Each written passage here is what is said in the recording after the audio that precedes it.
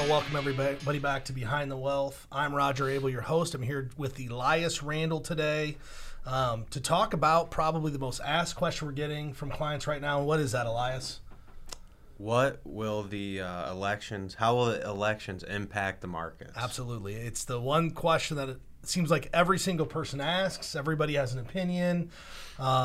And they want to know what they should do at this point in time. So we did some investigative research. I had Elias go out there and scour our product vendors, our broker-dealer, to find out what the truth is about elections. And we came up with one presentation we thought was great. It's put out by Invesco, which is a mutual fund company. And it's called the 10 Truths About Elections and Markets, which I think is going to be important for everybody to know. Each side kind of has an opinion as to what they believe. And one thing that we don't want to do today is at all make this a political statement. We're not going to size up one candidate against the next. We're strictly going to lay out the facts about what happens or what has happened with previous elections and the outcomes of presidential terms. I was kind of laughing because I was thinking about, we've never made a recommendation based on an election.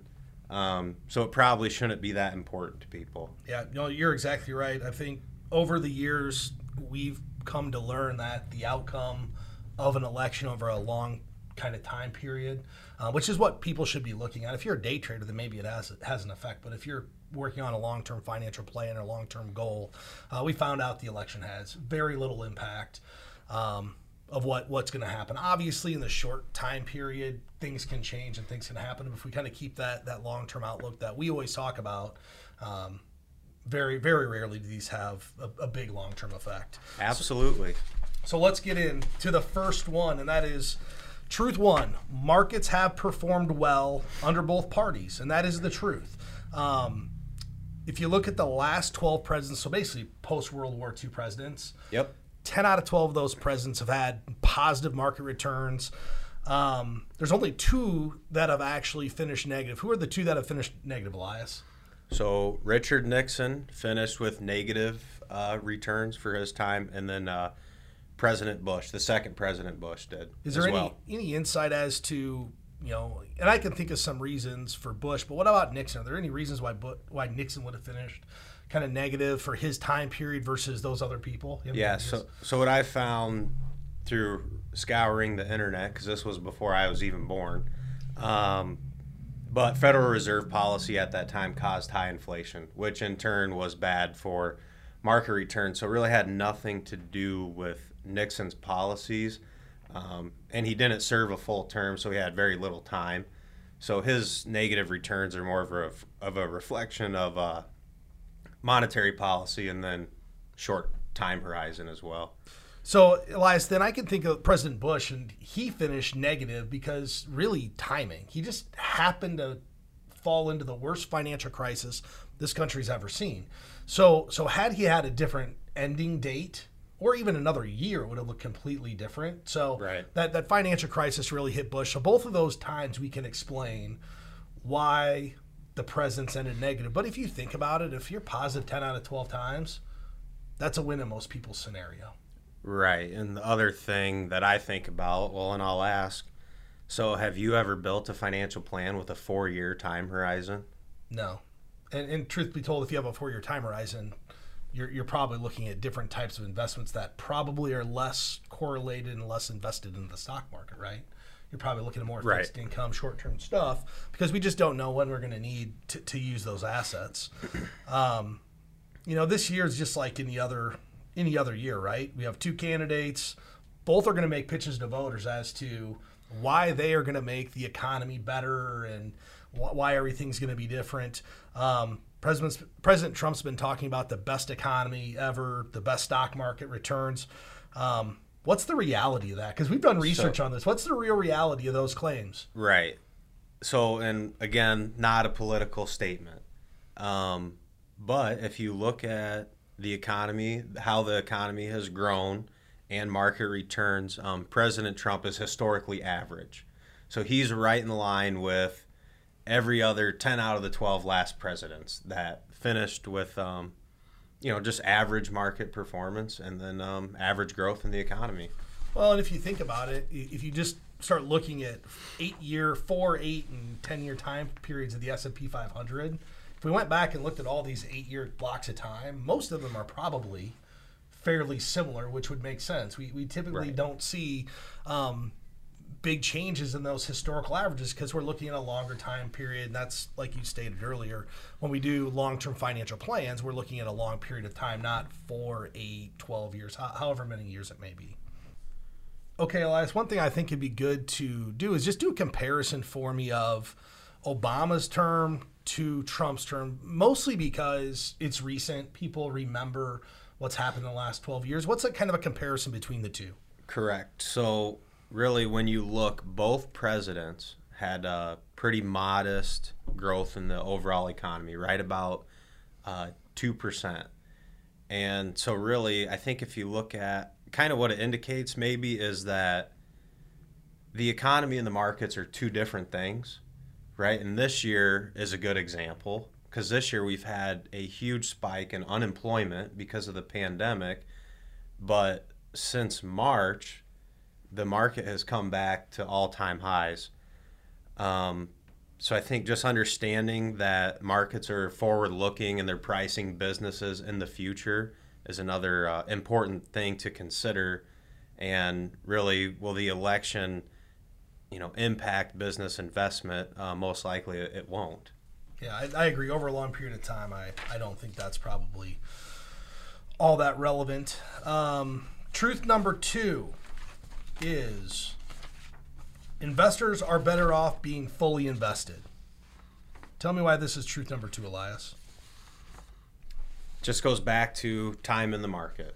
So, And it doesn't matter whether we're talking about elections or just in general market timing, but anytime you look at research for markets, time in the market typically produces better returns over the long term. Yeah, and this is the question that most clients are actually asking is, should I make a philosophical shift in how I invest my dollars going into the election, number one, but then ultimately based upon, what happens. And we went back and just looked at, if you would have invested back in the Dow in 1896, which is when it started, right? You just invested $10,000. You'd have about $6 million today. Had you done nothing. You just did nothing. You lived for 100 and some odd years and did nothing.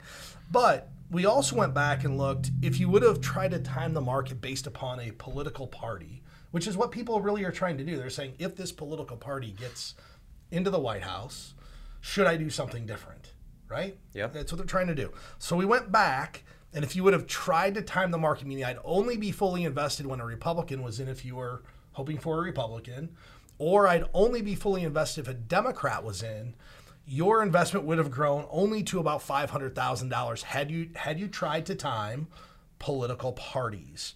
The only time from our research that one political party really has done better was there's a convergence at the financial crisis. Up until the financial crisis, both political parties had basically remained almost equal. Yep. And then Obama happened to come into the market at the very bottom, or close to the bottom. The bottom was March 2009. And they rolled that up. So there was the divergence at that point in time with overall returns of Democrats versus Republicans. So trying to time the market based upon what political party gets elected is kind of like fool's gold. It's not going to work. It hasn't worked. Doesn't mean it won't work one time, but if we look at past historical things, trying to be invested if one party's in or one party's out hasn't worked. Right. Yeah, and just in our example, it's a difference in $5.5 million. So to me, that's pretty significant. Yeah, I agree. And it's the same thing we tell our clients when they call in, like, what should I do? Well, let's go look at your financial plan. And no part of our financial plan do I ever ask, do you care who's president and what happens if a Republican gets elected or what happens to a Democrat? It's not part of the plan. It's not relevant. It's really only relevant to the media today, trying to create a narrative for one side, right, for people to listen to. Yep. So what's truth 3, Elias? So truth 3, and this one's really important. So we do not radically engineer the U.S. economy. So anytime, every 4 years, there's an election for the president, and you're going to hear a couple things. You're going to hear, well, they're going to make all these changes, and that's just going to be terrible for the economy, terrible for the markets. But the reality is, with our system of checks and balances and the way our government works, America changes at an incremental rate. America doesn't change like overnight to a new radical direction. I agree. This is actually, I think, what people are most concerned about and what leads them to try to make changes in their portfolio is they're worried about what you call the re-engineering. So if Biden gets elected, we're going to increase tax rates. Right, or maybe the Green New Deal is going to come to the table. All of those things that are meant to scare people. And will they have an effect in the economy? Yes, but the effect's actually unknown. We're assuming the effect. Right, and we can highlight basically since 1957 4 major legislative events that either was going to cut government spending or increase it so much that they could never afford it, whatever the narrative was at the time. And we did go back to 1957 because that was the beginning of the S&P 500. And what we do know is S&P 500 returns since 57 have been 10% annually. And that is during a time where these 4 different legislative events happened. So one, in 1965, the creation of Medicare and Medicaid. So we weren't around, but I'm sure people just thought, well, that's way too much money to spend. Yeah, think about it. That's probably similar to what people feel about the Green New Deal or any legislature that's being presented is it's new, scary. And obviously I wasn't around during that time, but I could imagine what the other party was saying is this is going to bankrupt America. There's no way we can afford to do this. And at the end of the day, it's worked. People rely on that in today's society. And once again, since then, the stock market's averaged 10% a year. It just hasn't made a difference in a long-term financial plan. Right. So whether it's, Medicare, Medicaid starting, 1981, they passed through an Economic Recovery Tax Act. So lower taxes, supposed to lower government spending. 1996, Personal Responsibility and Work Opportunity Act essentially was supposed to end welfare, so that's going to cut a lot of government spending. And then in 2010, so more recently, the Affordable Care Act, and government spending was going to skyrocket. And I think not to get too far into the weeds, but if you look at the overall economy and government spending. So government spending typically makes up 15 to 20% of all the dollars spent in our economy. So then the other 80 to 85% is consumers and business investment, and it's been that way since the 50s. Yeah, and I think the Affordable Care Act is a very good example of how we thought everything in the economy would be re-engineered, and it would be dramatic, and it was a dramatic change. But I'd argue that most people financially today are better off than they were 11 years ago if you were investing in the stock market. I'd say. So at the end of the day, it wasn't relevant, but I can remember those conversations with clients back then. Well, Obama's in the office, it's going to tank the economy, we're going to spend all this money. And yeah, we have spent a lot of money, but the economy's doing well, the stock market's at all-time highs. It hasn't mattered in the course of a long period of time. Had you invested or ignored all of the political commentary, all of the pundits, all of the media, which today it's harder than ever because we're surrounded by social media. This stuff didn't exist 20 years ago, right? Right. Maybe MySpace existed, but Facebook and Instagram and Twitter and all these things where you get information at light speed didn't exist. But had you just invested in 1957, you would have averaged 10% a year, roughly, doing absolutely nothing. Didn't matter who president was. So it goes back to just creating your long-term financial plan to achieve the goals and priorities you want. We had another video that we did and podcast on this, but the media filter. This is absolutely why a media filter is important, because if we just look in the media, you'd be paralyzed right now to make a decision as to whether you should be in the market. And some people would probably be fearful and just pull their money out, and they may or may not be right in the short term. But in the long term, history's shown us that they'll probably have positive returns. Right. So truth 4, signature legislation is infrequent and its impact is often unexpected. Right. So this is kind of like a finer look at, and a more recent look. So we just talked about 4 historical events. So these are 2 recent ones that everyone, it's probably top of mind: the Affordable Care Act and the Tax Cuts and Jobs Act. So kind of the feeling behind the signature legislation, like with the ACA, it was supposed to slow down business investment, so dollars going into businesses. And then no one knew how small and medium-sized companies would continue to grow. Well, although that's kind of what the anticipated impact was, well, 3.4 million small to medium jobs have been created since the Affordable Care Act went into place. And as far as the Tax Cuts and Job Act, so that was really supposed to be a boom in capital expenditures. Yeah, and we haven't seen that. No. I mean, we'll talk about it. The narrative is, oh, business is great. When in reality, business investment's been average, so it hasn't been this big boon for the economy. Right. And part of the reason is they probably didn't get to fully implement everything that they wanted, because after both of these key legislations happened, they both lost the House after the legislation. It goes back to why we have these checks and balances and why we're not going to radically re-engineer the economy. And, the signature legislation really doesn't have that much effect over the long term. We as Americans learn to adapt, right, and make things happen. So some investors fear that corporate taxes rising or that the Green New Deal are going to just completely sink the economy. And in reality, the last 2 things that happened, we thought the same thing. And we keep chugging along. So I don't believe that the signature legislation will necessarily have that much of an impact in the long term. Obviously, in the short term, things happen. People react. We're all emotional people. But in the long term, signature legislation hasn't necessarily tanked the economy or had that big of an impact, or had as big of an impact as we feel. Right. So the 5th historical narrative is not as you remember it. Conservative voters, probably could remember Jimmy Carter because he was supposed to be bad for jobs, right? The narrative going into Carter was, oh, he's going to be bad for jobs.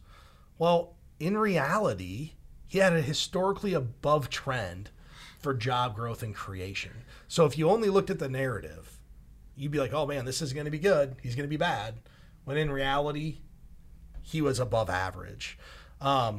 Same with progressive voters that were against Reagan, right? Because Reagan was only good for the rich.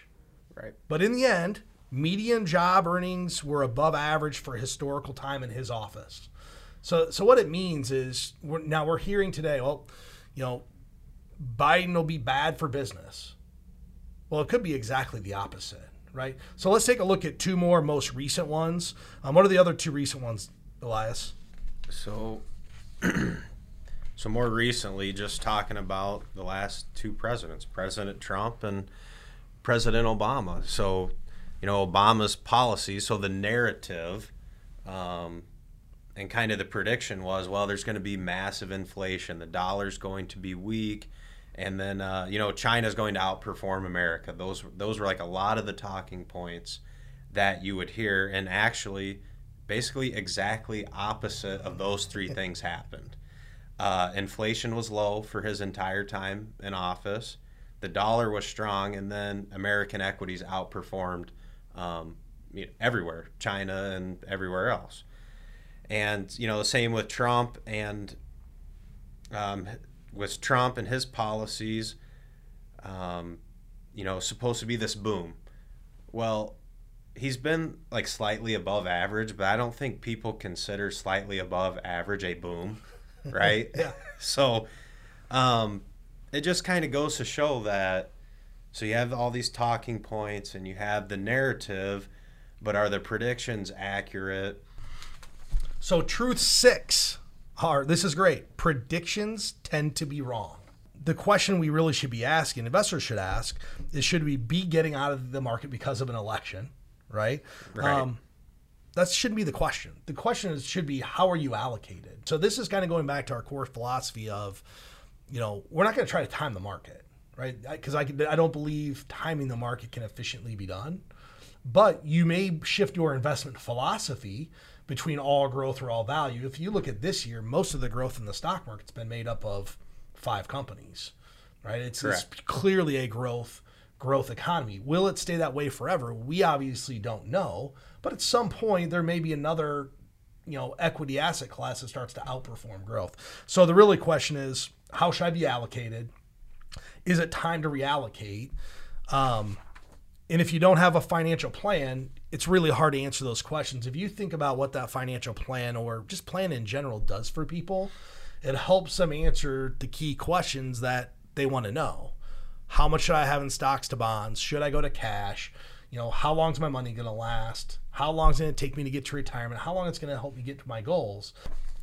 So Truth 7, monetary policy matters more. And this is probably more prevalent than ever. And what that really means is what the feds are going to do with monetary policy controls more of what the market does versus that of the outcome of the election. Absolutely. What we do know is that through history, monetary policy easing is good for the markets, and that's what we've seen this year with COVID. The feds have injected a massive amount of money into the economy. It's propped up the stock market. The stock market was up 60% in like 4 months. It's one of the fastest recoveries we've ever seen, and it's all based upon easing monetary conditions. I mean, we saw the Fed start buying bonds, and then they started buying high yield bonds, and we're putting as many bullets behind the economy right now as we possibly can. Monetary policy matters more. So a recent example and a good example, you're just talking this year, monetary policy has been easing. It's been good for the markets. Well, if you look at 2015, the Fed raised interest rates 4 times. So did all of a sudden President Obama become bad for markets because market returns weren't that good in 2015? Or did the Federal Reserve raise interest rates 4 times, which was bad for markets that year? We actually saw this a little bit through Trump's presidency as well. Right. I think it was 2 years ago we started to boost up interest rates, and we started to see a flattening of the stock market returns. Truth number 8, markets don't care if you don't like who the president is. This is my favorite truth. Well, I'm going to let you run with it then, Elias. Okay, so I thought this one was really interesting. So we compared approval rating with market returns. And here's what it looks like. So the approval rating spends the most time between 35 and 50%. So in general, a sitting president's going to have an approval rating between 35 and 50. It does fluctuate a lot more. It fluctuates way more than the stock market. So when you look at this, approvals up and down all the time. Market consistently continues to go up. But, really, the main point is the markets really don't care if you like the president or not. So, on November 4th, here's what we know. We know basically half of the country is going to be upset. And regarding your portfolio, we can say it's okay. You'll be all right. Yeah, I agree. Over the long term, it's not going to matter. And like you said, markets don't care who the president is. They don't. Number 9, this is not the most controversial election. I thought this was good because when we talk about today, we all feel like, well, this is super controversial. All these things are going on. We're all concerned about who the president's going to be, and all this stuff is going to change. And you hear on the media, unprecedented times, really controversial, the politics in America, all the different things happening in the world right now, which we don't want to get political or go into any of that. But, I feel as if it's very controversial what's going on. But in reality, this has been going on forever. Right? The big term we hear in the news and the media today is fake news. Well, politicians have been calling the news fake for a long time. In fact, it started with George Washington. The newspapers filled with all the incentive that disappoint, ignorance of facts, and malicious falsehoods could invent to misrepresent my politics. That was his quote. So the very first president of the United States was already calling out the fake news media. Right. Our recency bias, like we talked about earlier, has us believing that fake news is this phenomenon that just kind of popped up overnight. Right. But politicians have been saying it since our founding fathers. So the whole fake news thing, we can just forget about it. It's been happening forever. Nothing new. And it probably won't be anything that won't happen in the future. Number 10, don't take punditry as objective market analysis and focus on the key indicator. Good example. This is great. On September 7th, 2016, Mark Cuban said, in the event Donald Trump wins, I have no doubt in my mind the market tanks. Right. And I remember him saying this. Yeah. And we're not calling out Mark Cuban.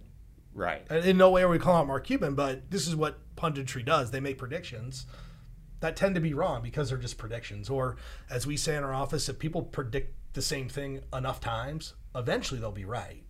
So if he keeps predicting it, maybe he'll be right. But over this period of time, it's been an average stock market. We're going to call it what it is, right? Right. But it's not been phenomenal. It's been an average stock market, but it surely hasn't tanked.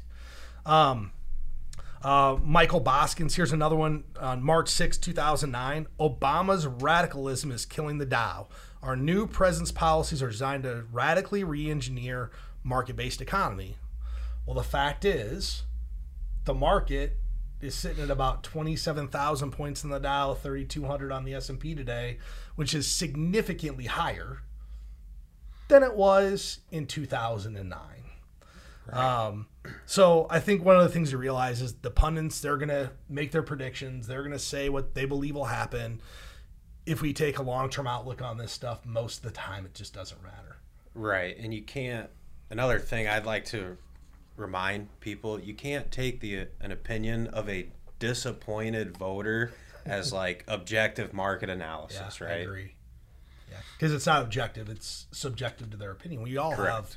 have our own opinion and own biases, and part of what we're trying to do here is just cut through those and say these are the facts, regardless of what side you're on, right? Right. And I think what we're saying is we're not saying it's not important to follow the election. But what we highly recommend anybody do is not become emotional about who gets elected. If you're having anxiety and trying to figure out what you should do, it's probably time to go revisit your financial plan. If you don't have one, go create one. You can go to btwellshow.com, click the contact button. We will help you create a plan to deal with these things so you get over kind of what I call the economic anxiety of what's happening with an election. You know what? I'm going to leave it with this. We obviously don't know what's going to happen, but predictions tend to be wrong. So we don't want to be in the predicting business. We want to be in the analytical, analyzing of our financial situation, our financial plan to help us make fact-based decisions. So that'll end this episode. I want to thank Elias for joining me here today. This is Roger Abel. Catch us next time. Go to our website at btwellshow.com. We look forward to getting you at the next episode.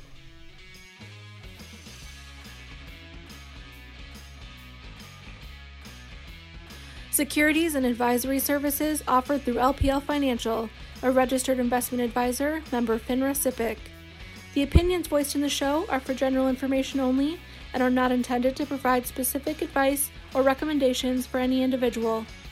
All performance referenced is historical and is no guarantee of future results. All indices are unmanaged and may not be invested into directly. Premier Investments of Iowa, Inc. and LPL Financial do not offer tax advice. Please consult your tax professional.